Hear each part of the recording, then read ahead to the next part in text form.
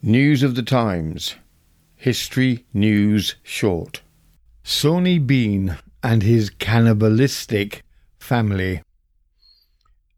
Estimated killings 1,000 plus. Estimated time frame around 1580's for roughly 25 years. The story of cannibal Sawney Bean and his murderous family is a famous one. Information regarding this case comes from the Newgate Calendar, which began publishing in 1782. In essence, the saga of Sawney Bean and his family tell the tale of a family living in a cave outside of Galloway, Scotland, during the reign of James VI of Scotland. They did not interact with others and kept themselves to themselves. Sawney and wife eventually had quite an extensive family of 8 sons, 6 daughters, 18 grandsons and 14 granddaughters, and made their living robbing and murdering. According to the story, anyone they murdered was then brought back to their cave, dismembered and eaten.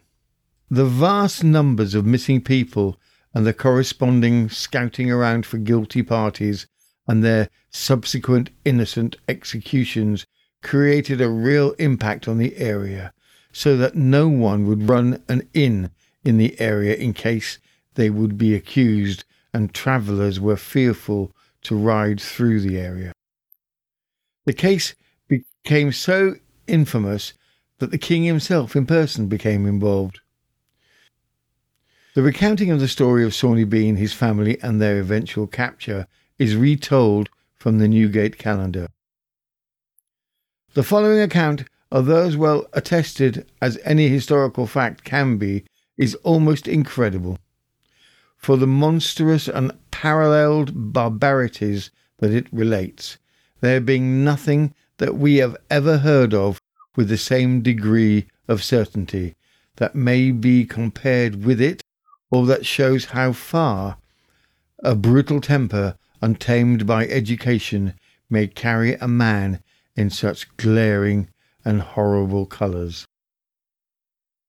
Sawney Bean. Sawney Bean was born in the county of East Lothian, about 8 or 9 miles eastward of the city of Edinburgh, sometime in the reign of Queen Elizabeth. Whilst King James VI of Scotland was King of Scotland, Sawney's parents worked at hedging and ditching for their livelihood and brought up their son to the same occupation. He got his daily bread in his youth by these means, but being very much prone to idleness and not caring for being confined to an honest employment, he left his father and mother and ran away into the desert part of the country, taking with him a woman as viciously inclined as himself. These two, Sawney and his wife, took up their habitation in a cave by the seaside on the shore of the county of Galloway, where they lived upwards of 25 years without going into any city, town or village. In this time they had a great number of children and grandchildren, whom they brought up after their own manner, without any notions of humanity or civil society.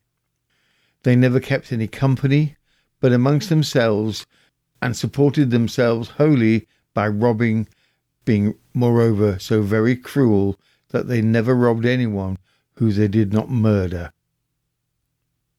Robbery, murder, and cannibalism. By this bloody method, and their living so retiredly from the world, they continued such a long time undiscovered, there being nobody able to guess how the people were lost that went by the place when they lived. As soon as they had robbed and murdered any man, woman, or child, they used to carry off all the carcasses to the den, where, cutting it into quarters, they would pickle the mangled limbs and afterward eat it, this being their only sustenance. and, notwithstanding they were at last so numerous, they commonly had superfluity of this abominable food, so that in the night time they frequently threw legs and arms of the unhappy wretches they had murdered into the sea at a great distance from their bloody habitation. The limbs were often cast up by the tide in several parts of the country, to the astonishment and terror of all the beholders and others who heard of it. Persons who had gone about their lawful occasions fell so often into their hands that it caused a general outcry in the country round, no man knowing what was to become of his friends or relations if they were once seen by these merciless cannibals. Missing people and innocents hung. All the people in the adjacent parts were at last alarmed at such a common loss of their neighbours and acquaintances, for there was no travelling in safety near the den of these wretches. This occasioned the sending frequent spies into the parts, many of whom never returned again, and those who did, after the strictest search and inquiry, could not find how these melancholy matters happened. Several honest travellers were taken up on suspicion and wrongfully hanged upon bare circumstances.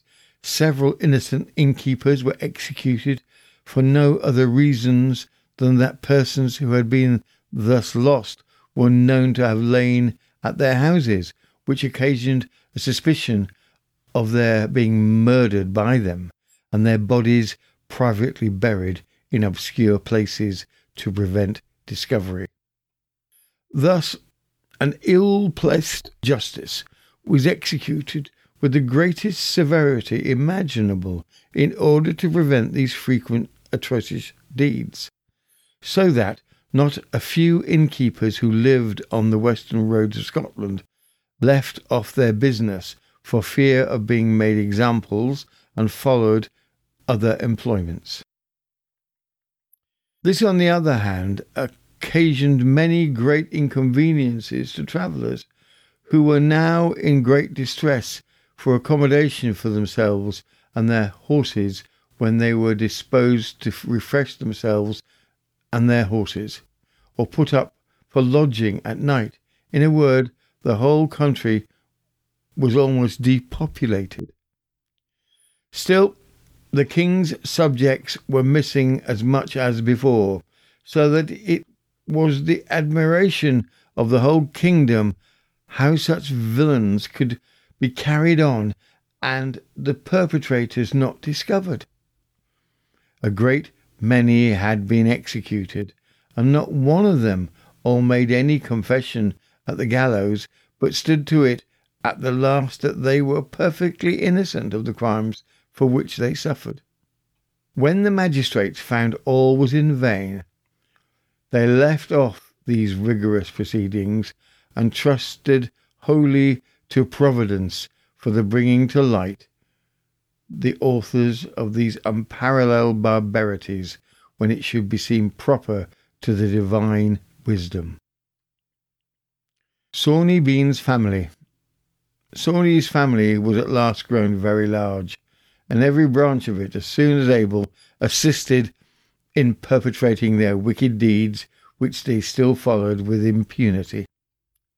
Sometimes they would attack 4, 5, or 6 footmen together, but never more than 2 if they were on horseback. They were, moreover, so careful that no one whom they set upon should escape, that an ambuscade was placed on every side to secure them, let them fly which they would, providing it should ever so happen that one or more got away from the first assailants. How was it possible that they should be detected when not one that saw them ever saw anybody else hereafter? The place where they inhabited was quite solitary and lonesome, and when the tide came up, the water went for near 200 yards into their subterraneous habitation, which reached almost a mile underground, so that when people who had been sent armed to search all the places about had passed by the mouth of their cave, they had never taken any notice of it, not supposing that anything human would reside in such a place of perpetual horror and darkness. Estimated 1,000 deaths. The number of the people these savages destroyed was never exactly known, but it was generally computed that in the 25 years they continued their butcheries, they had washed their hands in the blood of 1,000, at least men, women, and children. The manner of how they were at last discovered was as followed. Sawney Bean and his family discovered. A man and his wife behind him on the same horse, coming one evening home from a fair, and falling into the ambuscade of these merciless wretches, they fell upon them in a most furious manner. The man, to save himself as well as he could, fought very bravely against them, with sword and pistol, riding some of them down. By main force of his horse in the conflict, the poor woman fell from behind him and was instantly murdered before her husband's face, for the female cannibals cut her throat and fell to sucking her blood with as great a gusto as if it had been wine. This done, they ripped up her belly and pulled out all her entrails. Such a dreadful spectacle made the man make the more obstinate resistance, as expecting the same fate if he fell into their hands. It pleased Providence, whilst he was engaged, that 20 or 30 from the same fair came together in a body, upon which Sawney Bean and his bloodthirsty clan withdrew, and made the best of their way through a thick wood to their den. The man who had the first that had been fallen in their way and came off alive told the whole company what had happened, and showed them the horrid spectacle of his wife, whom the murderers had dragged to some distance, but had not time to carry her entirely off.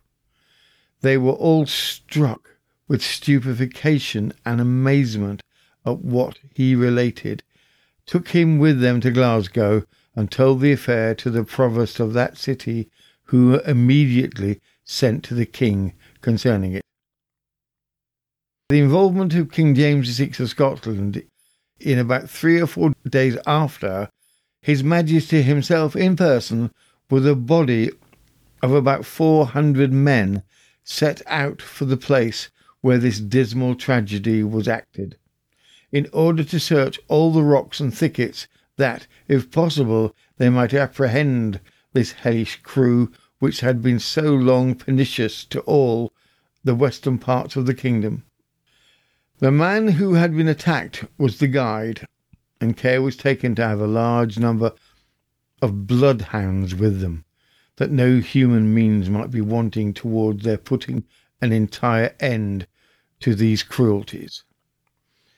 No sign of any habitation was to be found for a long time, and even when they came to the wretch's cave, they took no notice of it, but were going to pursue the search along the seashore when the tide was out.